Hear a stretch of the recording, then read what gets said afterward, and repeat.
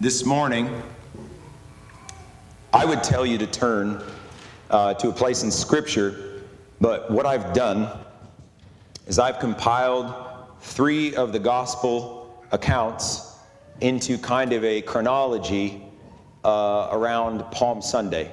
So if you want to know where those places are, I can tell you afterwards, but there's going to be turning back and forth. So I'm just going to read it. And you'll see the picture, the scriptural picture here. So it starts in Luke chapter 19 in the the Palm Sunday account. And it came to pass, when he was come nigh to Bethphage and Bethany, at the mount called the Mount of Olives, he sent 2 of his disciples, saying, Go ye into the village over against you, in the which at your entering ye shall find a colt tied, whereon yet never man sat. Loose him, and bring him hither. And if any man ask you, Why do you loose him? Thus shall ye say unto him, Because the Lord hath need of him. And they that were sent went their way, and found even as he had said unto them. And as they were loosing the colt, the owners thereof said unto them, Why loose ye the colt? And they said, The Lord hath need of him. And they brought him to Jesus, and they cast their garments upon the colt, and they set Jesus thereon. All this was done that it might be fulfilled, which was spoken by the prophet, saying, Tell ye the daughter of Zion, Behold, thy king cometh unto thee meek, and sitting upon an ass, and a colt, the foal of an ass. The people, therefore, that was with him when he called Lazarus out of his grave, and raised him from the dead, bear record. For this cause the people also met him, for that they heard that he had done this miracle. The Pharisees therefore said among themselves, Perceive ye how ye prevail nothing? Behold, the world's gone after him. And as he went, they spread their clothes in the way. And when he was come nigh, even now at the descent of the Mount of Olives, the whole multitude of the disciples began to rejoice and praise God with a loud voice for all the mighty works that they had seen, saying, Blessed be the King that cometh in the name of the Lord. Peace in heaven and glory in the highest. And some of the Pharisees from among the multitude said unto him, Master, rebuke thy disciples. And he answered and said unto them, I tell you that if these should hold their peace, the stones would cry out immediately. And when he was come near, he beheld the city, and he wept over it, saying, If thou hadst known, even thou at least in this thy day, the things which belong unto thy peace. But now they're hid from thine eyes. For the days shall come upon thee, that thine enemies shall cast a trench about thee, and compass thee round, and keep thee in on every side, and shall lay thee even with the ground, and thy children within thee, and they shall not leave in thee one stone upon another, because thou knewest not the time of thy visitation.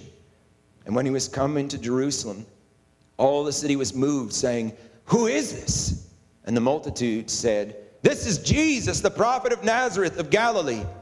And Jesus went into the temple of God, and cast out all them that sold and bought in the temple, and overthrew the tables of the money changers, and the seats of them that sold doves, and said unto them, It is written, My house shall be called the house of prayer, but you've made it a den of thieves. And the blind and the lame came to him in the temple, and he healed them. And when the chief priests and scribes saw the wonderful things that he did, and the children crying in the temple and saying, Hosanna to the Son of David, they were sore displeased, and said unto him, Hearest thou what these say? And Jesus said unto them, Yea. Have ye never read, Out of the mouths of babes and sucklings thou hast perfected praise? And he left them, and went out of the city into Bethany, and he lodged there.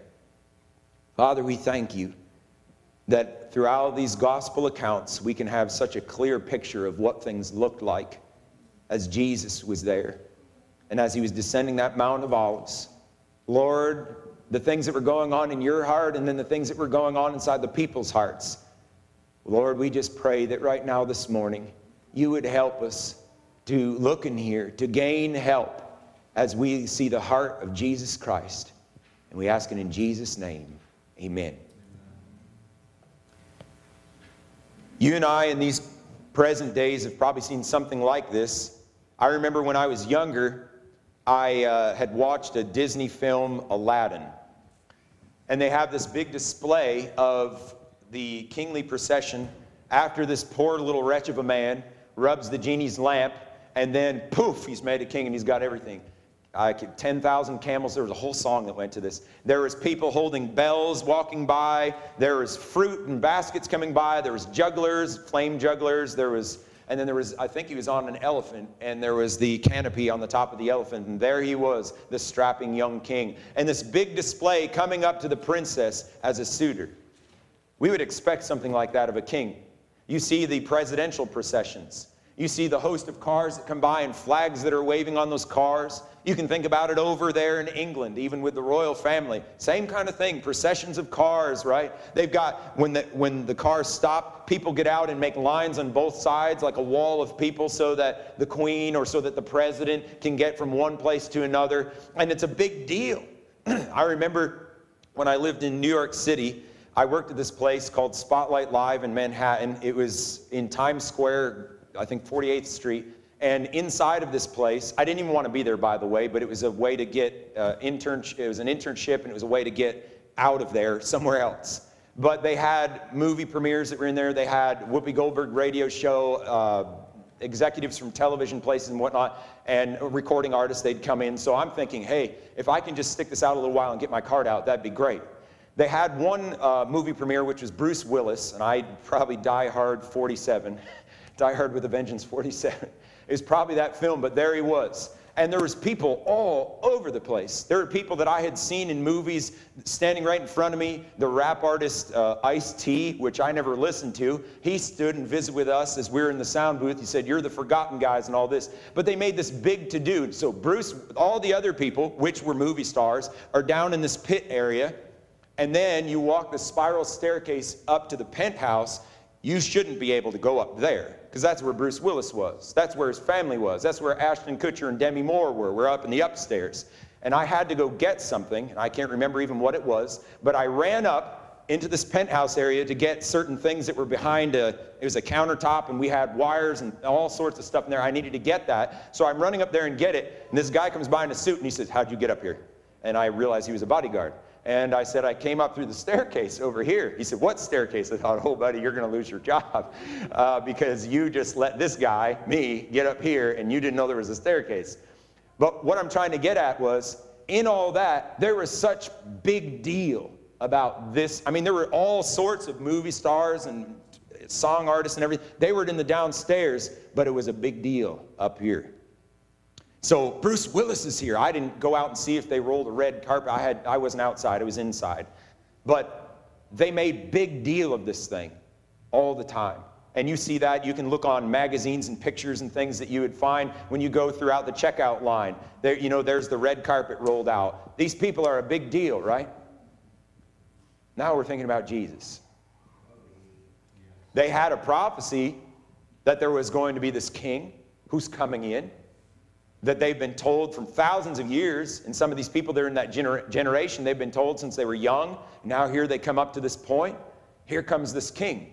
Now, they had the idea that he was going to be this political king that came in, wiped out the Roman army, and set up his throne in Jerusalem, and Jerusalem would rule the whole earth.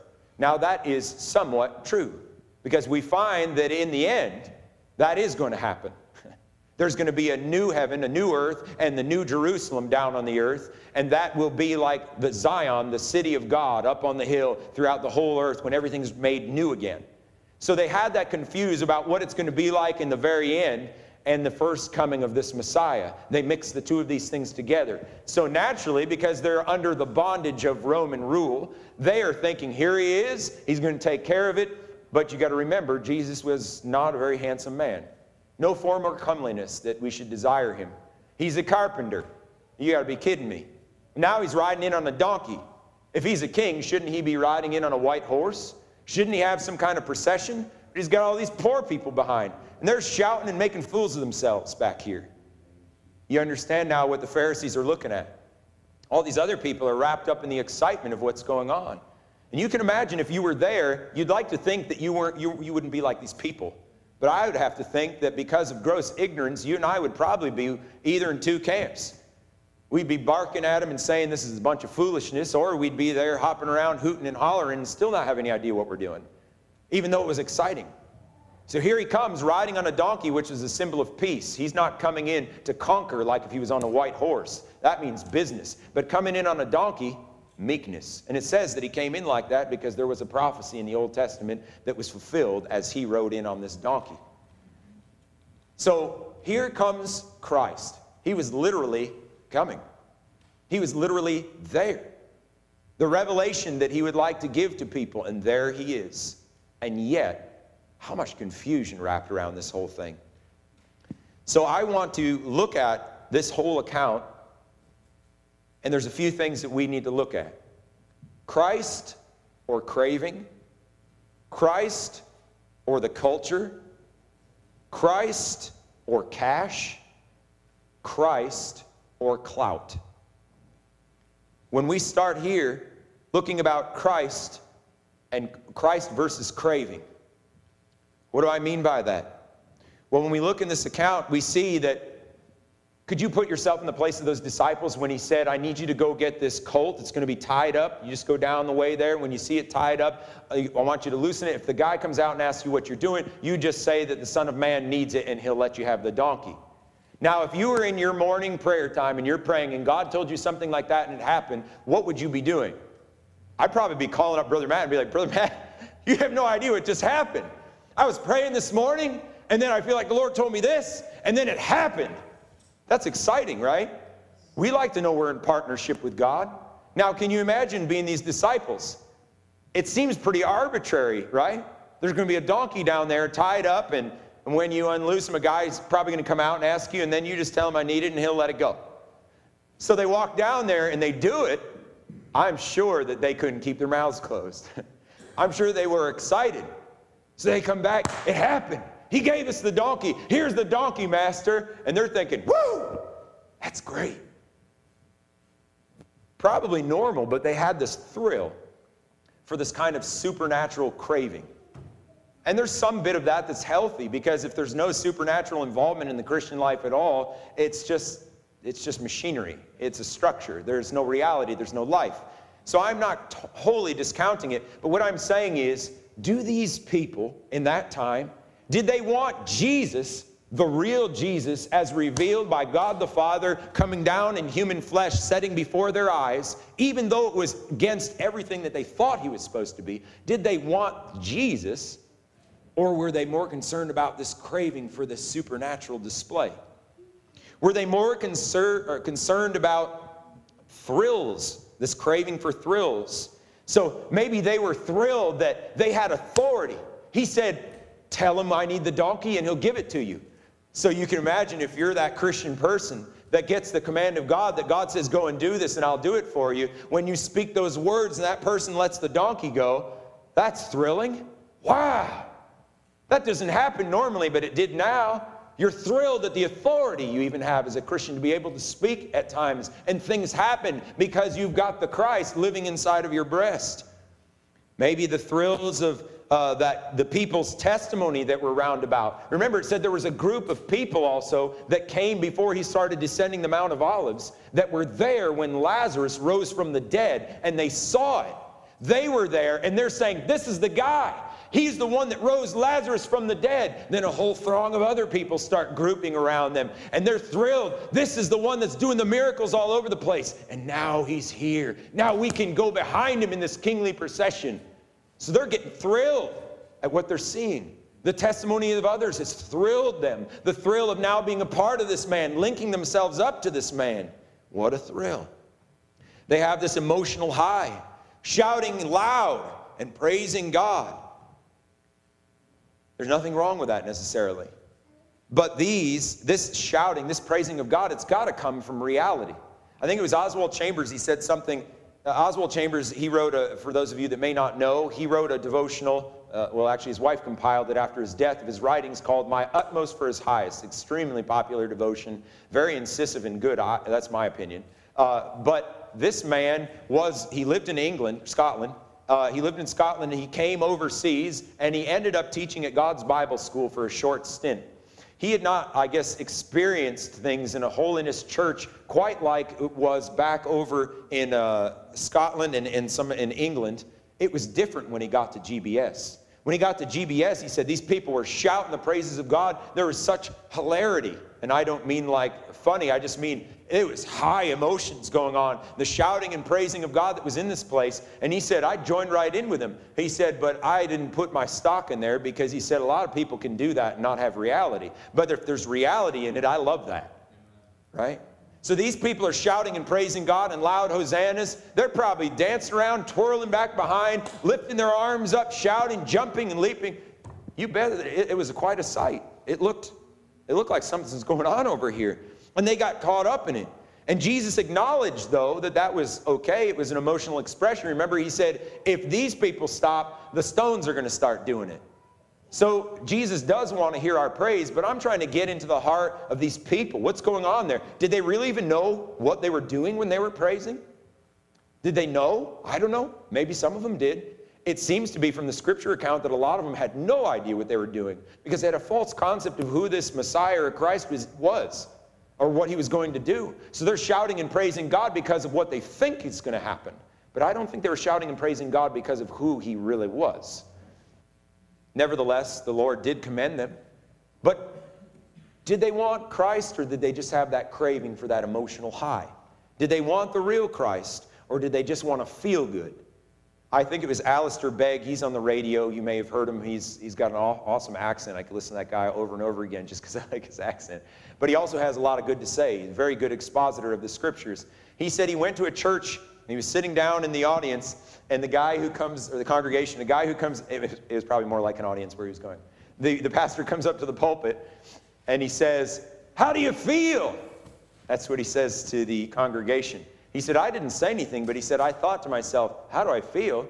He said, "This morning I stubbed my toe because the dog came in front of me. Then I got my knees on the ground. Then I got so mad I kicked the dog. Then my wife came in. She said something. I was irritated with her. So I feel terrible." Now, I'm not saying that that's in any way what Christian character should be like, but he was just illustrating a point.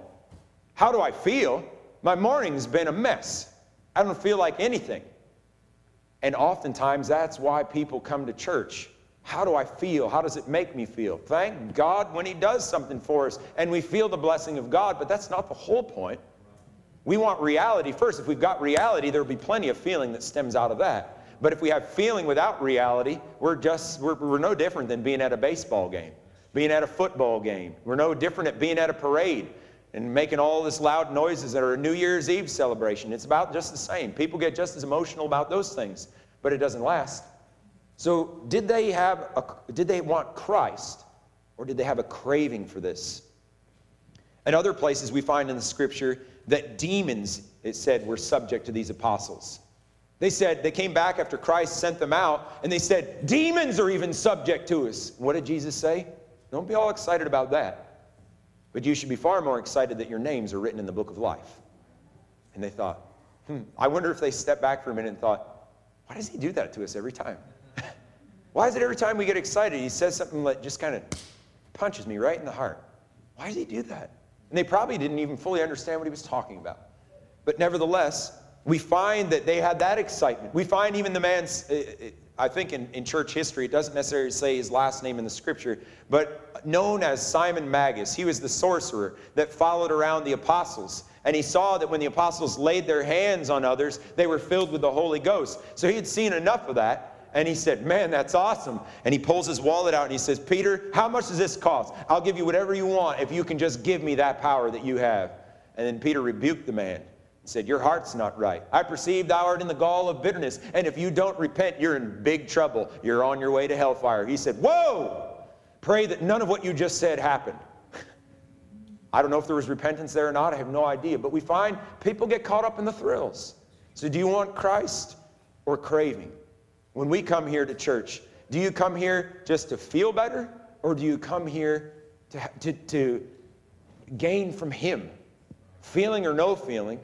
And I have to say, sometimes it seems so terribly hard to separate that. Because when you know reality, you can't help but feel it.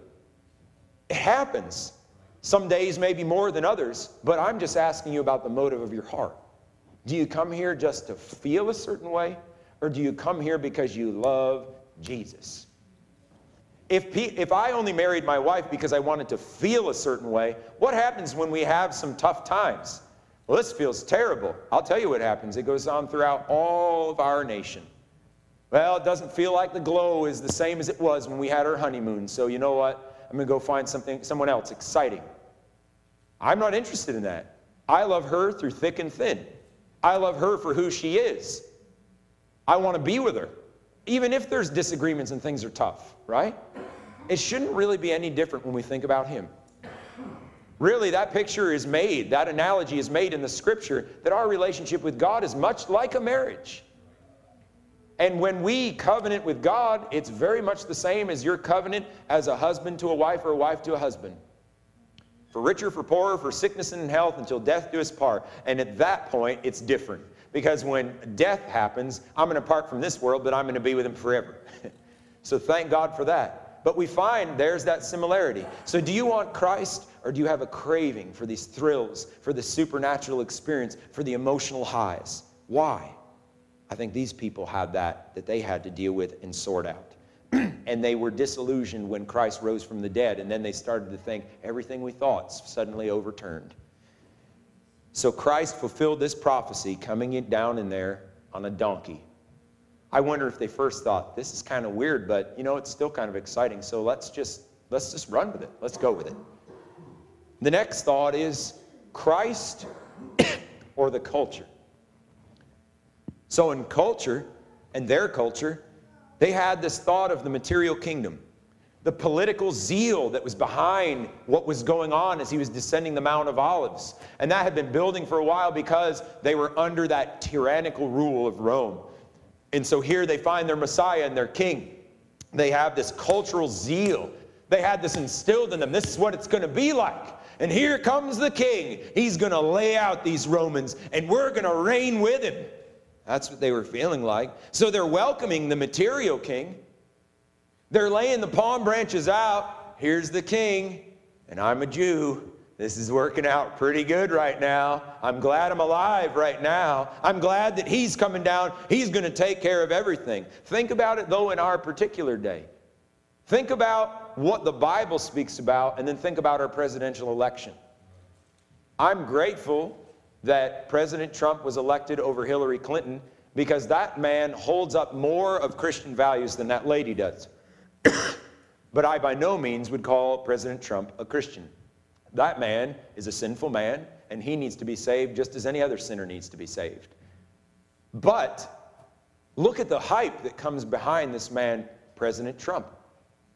People are all behind with political zeal and with political fervor. Had I come out and spoken on some issue of righteousness that the Scripture bore out, and it just spoke like that, in the name of God we need to do this, I don't believe we would have half as much excitement as we do about this with our presidential election. Now, I'm glad that we have the presidential elections, and you and I as Christians have a responsibility to elect those that are going to most represent God's truth, and that are going to most uphold it. That's the institution of God's government. He made it so that anarchy is not all over the place, and that rule can go, and that those that are bad will be punished, and those that are good will be rewarded. That's what the Scripture says. But when we choose culture over Christ, we've got ourselves in a problem all over again. What happens if we're carried away in zeal for President Trump becoming this way, and we just kind of overlook things that are wrong? We just kind of brush it off to the side. And we just think, well, whatever, but we're going forward. Our economy's boosting and all. Well, Rome, they went far up before they shot down. Right? We find that in civilizations behind us. The Egyptian civilization, they were a mighty civilization. Boom. Why? The judgments of God on them. So we have to ask ourselves the question, do we want Christ or culture? There's nothing wrong with culture, because the leaven of the gospel is going to spread throughout all the individual cultures of the world. Culture is good when it has its right place. But here we find that they were taking this material thought, this messianic kingdom on earth, this political Christ who's going to come down in there and smash their enemies. That was what their focus was on.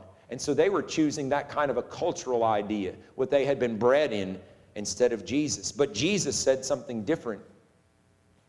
In Luke 19:42, if thou hadst known, even thou, at least in this thy day, the things which belong unto thy peace, but now they are hid from thine eyes. And then in the 44th verse he says, because thou knewest not the time of thy visitation. They were expecting one kind of king, and he said, the king is here. This is what God was after all along, and you're missing it. You've missed it. How easy it can be to miss Jesus. Even in the things that seem wonderful and good, if we miss him, all this other is going to fade out of the way.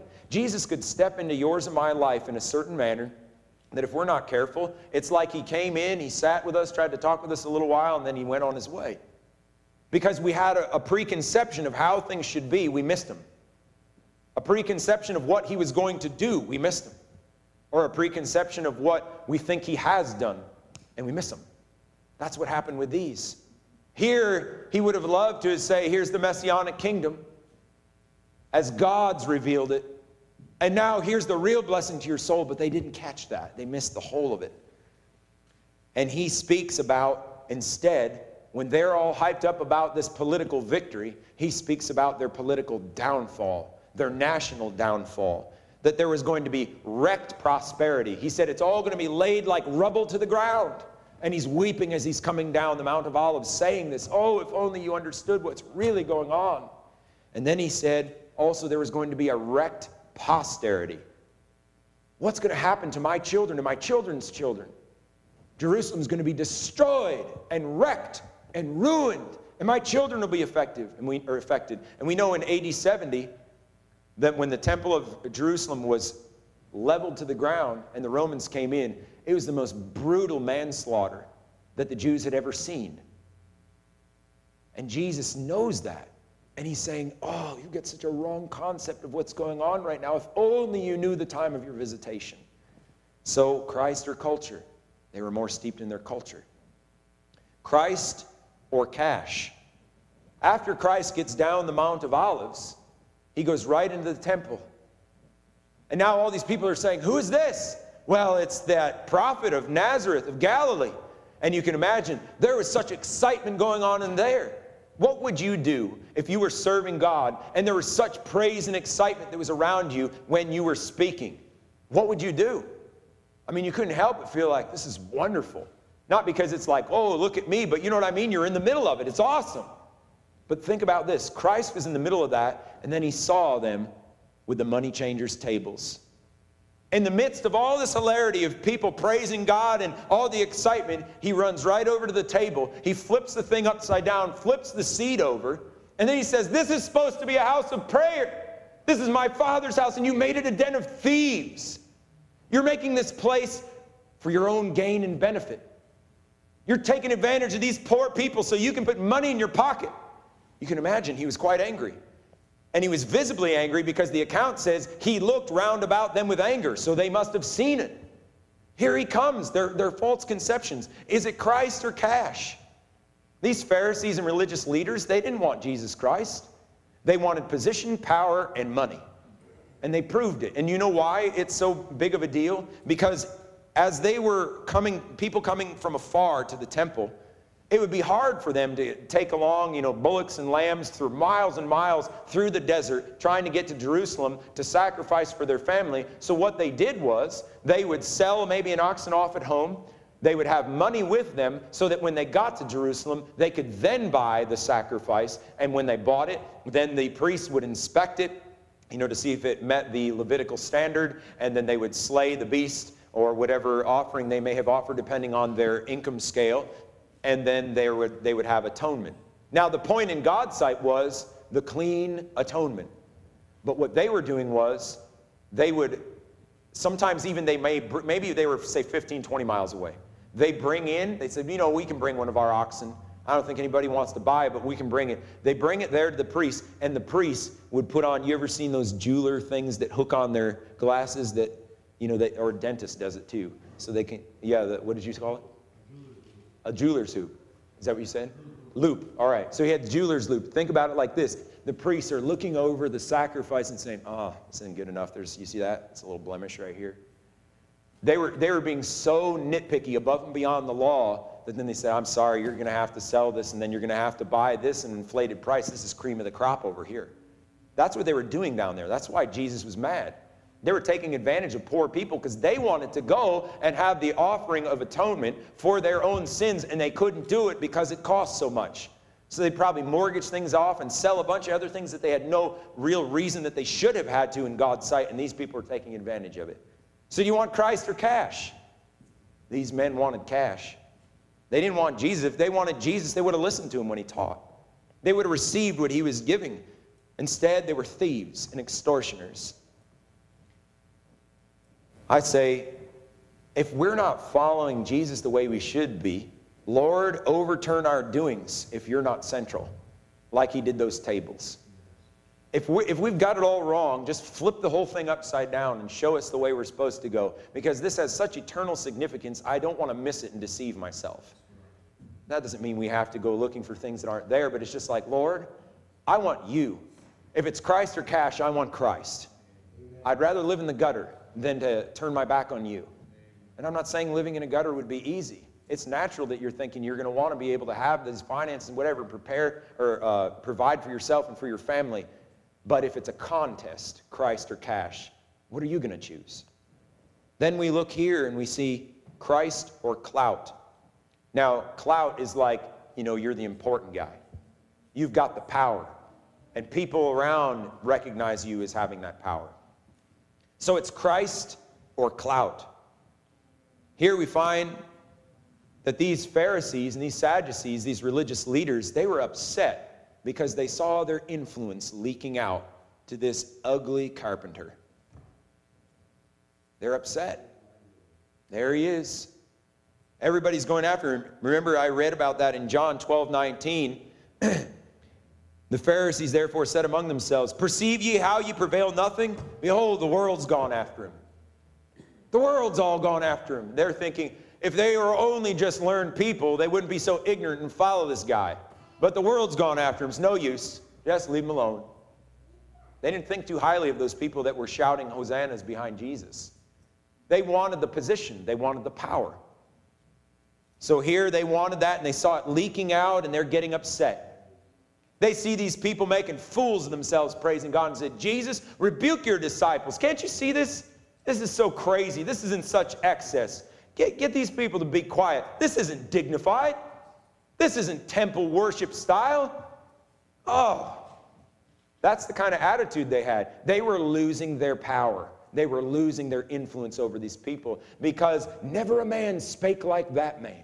When that man speaks, it comes with authority. Unlike these scribes over here, we hear statements like this peppered throughout the Gospels as well. These people were mad. No more influence. We're losing it to this guy. And they had bitter, carnal jealousy and anger inside their hearts towards Christ. Enough so that you and I realize they put him on the cross. If it was Christ or clout, they chose, get rid of Christ, give me the power, give me the influence. And that's what they did. They were sore displeased at this. They wanted to be recognized as power. And yet all these simple people are recognizing there's something in this Christ. What an awful thing. And Jesus is in the middle of it. Can you see the picture of what he's bearing as he's coming down the Mount of Olives?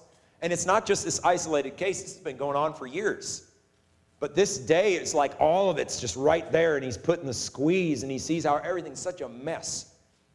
A mess in the ones that he was hoping would follow them and get it. A mess in the ones that should have known better because of their study of the Scriptures and the religious leaders. It was a grief to his heart to see that. But then we find, if there's the difference between Christ or clout, look at the ones that I know I had mentioned before that maybe they were caught up in emotions and didn't have reality. But let's say they did have reality because of Jesus' commendation of them. We look there and we find that there was simple praise taking place. When the chief priests and scribes saw the wonderful things that he did and the children crying in the temple and saying, Hosanna to the Son of David, they were sore displeased and said unto him, hearest thou what these say? And Jesus said to them, yea, have you never read, out of the mouths of babes and sucklings thou hast perfected praise? What does that mean? Babes and sucklings.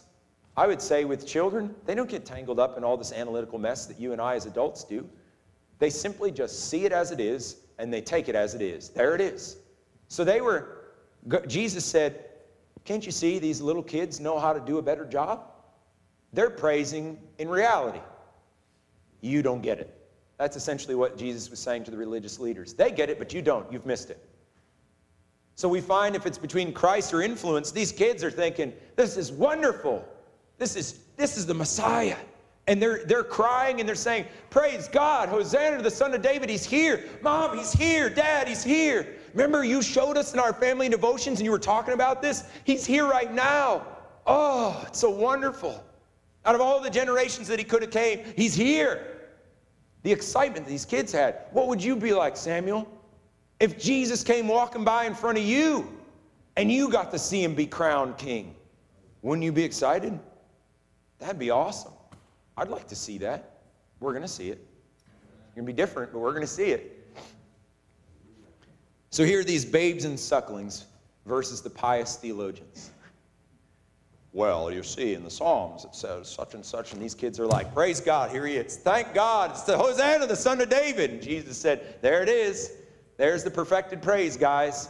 And oh, it just made them all the more bitter. There's their influence dropping out.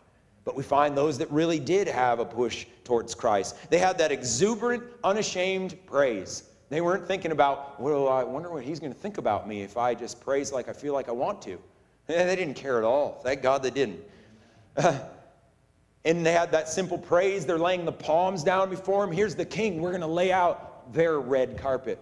We're going to lay it out, put our clothing in front of him. This is the king. This is the Messiah. He's walking down Jerusalem. Oh, here we go. And they lay it all out. Christ or clout. We find these people were like, Christ, I'm going to take my clothes off and get them trampled under a donkey. Wonderful. I'm going to go through all the troubles of hacking palms down enough so that we can lay them out the whole way down. They weren't choosing the influence and the power. They were saying, there's the power, there's the influence, it's the king. And they wanted him. Insomuch also that we find that dichotomy, that means these two opposing things there, inside, down in the temple, we find that here's these people that are all sore and upset, and Jesus left those cranks alone, and he went and healed the lepers, and he spoke with the lame. You want to be cranky, go be cranky over there. You aren't going to get any blessing, but these people, they're hungry and they want God. Thank the Lord. Isn't that wonderful how the Lord does things? So here we find that Christ or clout. If it's going to be power or influence, clout or Christ, what are you going to choose?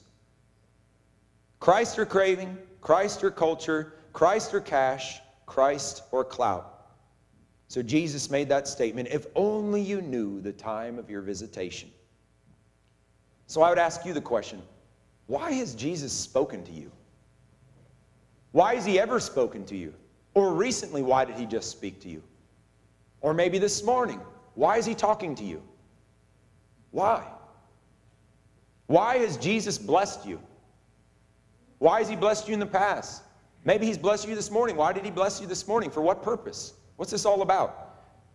Why has he visited you when he came unsolicited? You weren't seeking him and he came for a visit. Why? What was going on? What did he want? What was he after?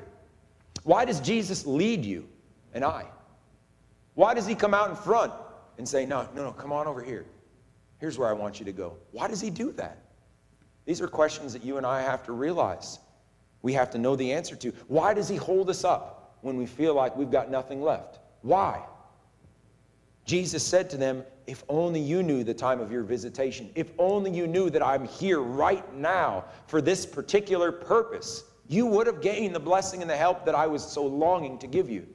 So that's why we say, why did he speak to you? Why does he bless you? Why has he visited you? Why does he lead you? Why does he uphold you? What reason? Let's not miss him when he comes.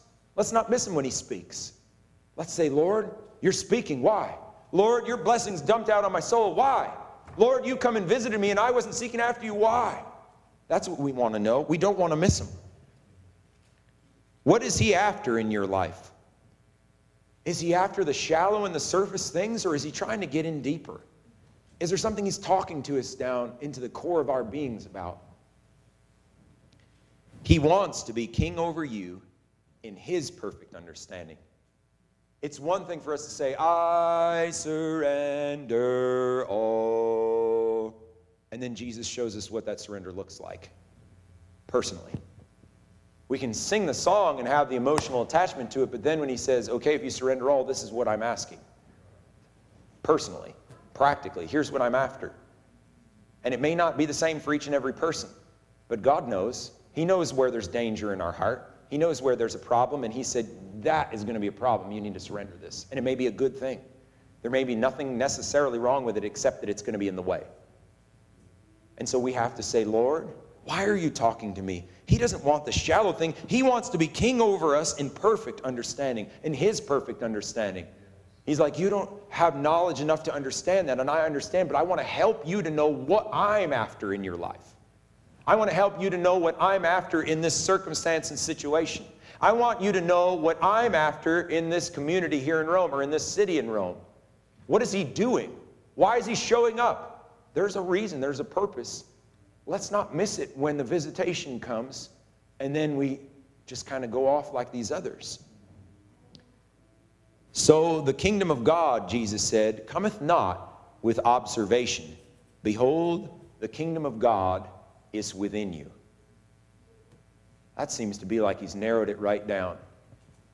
That's why he's coming.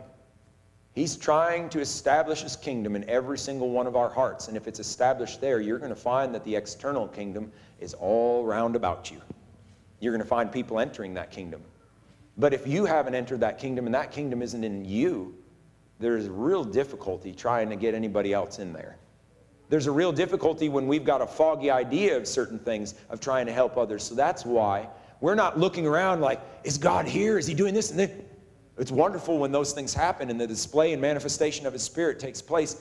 But we want to know, what is he doing here? What is he talking to us about? What is he trying to get after? He's coming to visit us. He's got a reason. He's got a purpose. He had a reason there in the Mount of Olives. It was the coronation of his messianic kingship. It was the coronation of his spiritual kingship until the last day, when it'll be his kingship known with very sight. But first, it was the inner kingdom that he was after. First, it was that. That's why he came down the hill on the donkey. I'm that Messiah. Here's that prophecy fulfilled. The kingdom of God doesn't come with observation. The kingdom of God comes within, and I'm your king if you'll let me. Make the palms laid out before all the way to the door of your heart.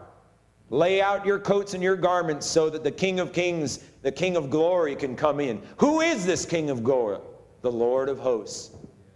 The Lord strong and mighty in battle. Lift up your heads, O ye gates, and be ye lift up, for the King of Glory shall come in. That's what he's trying to do, is march kingly into the heart of every single one of us and reign there without a rival. So don't miss the purpose of his personal and his collective visitations. When it happens, let's ask the question, why? So that we don't spoil the blessing, but that blessing is used for the way that he intended. May the Lord help each and every single one of us.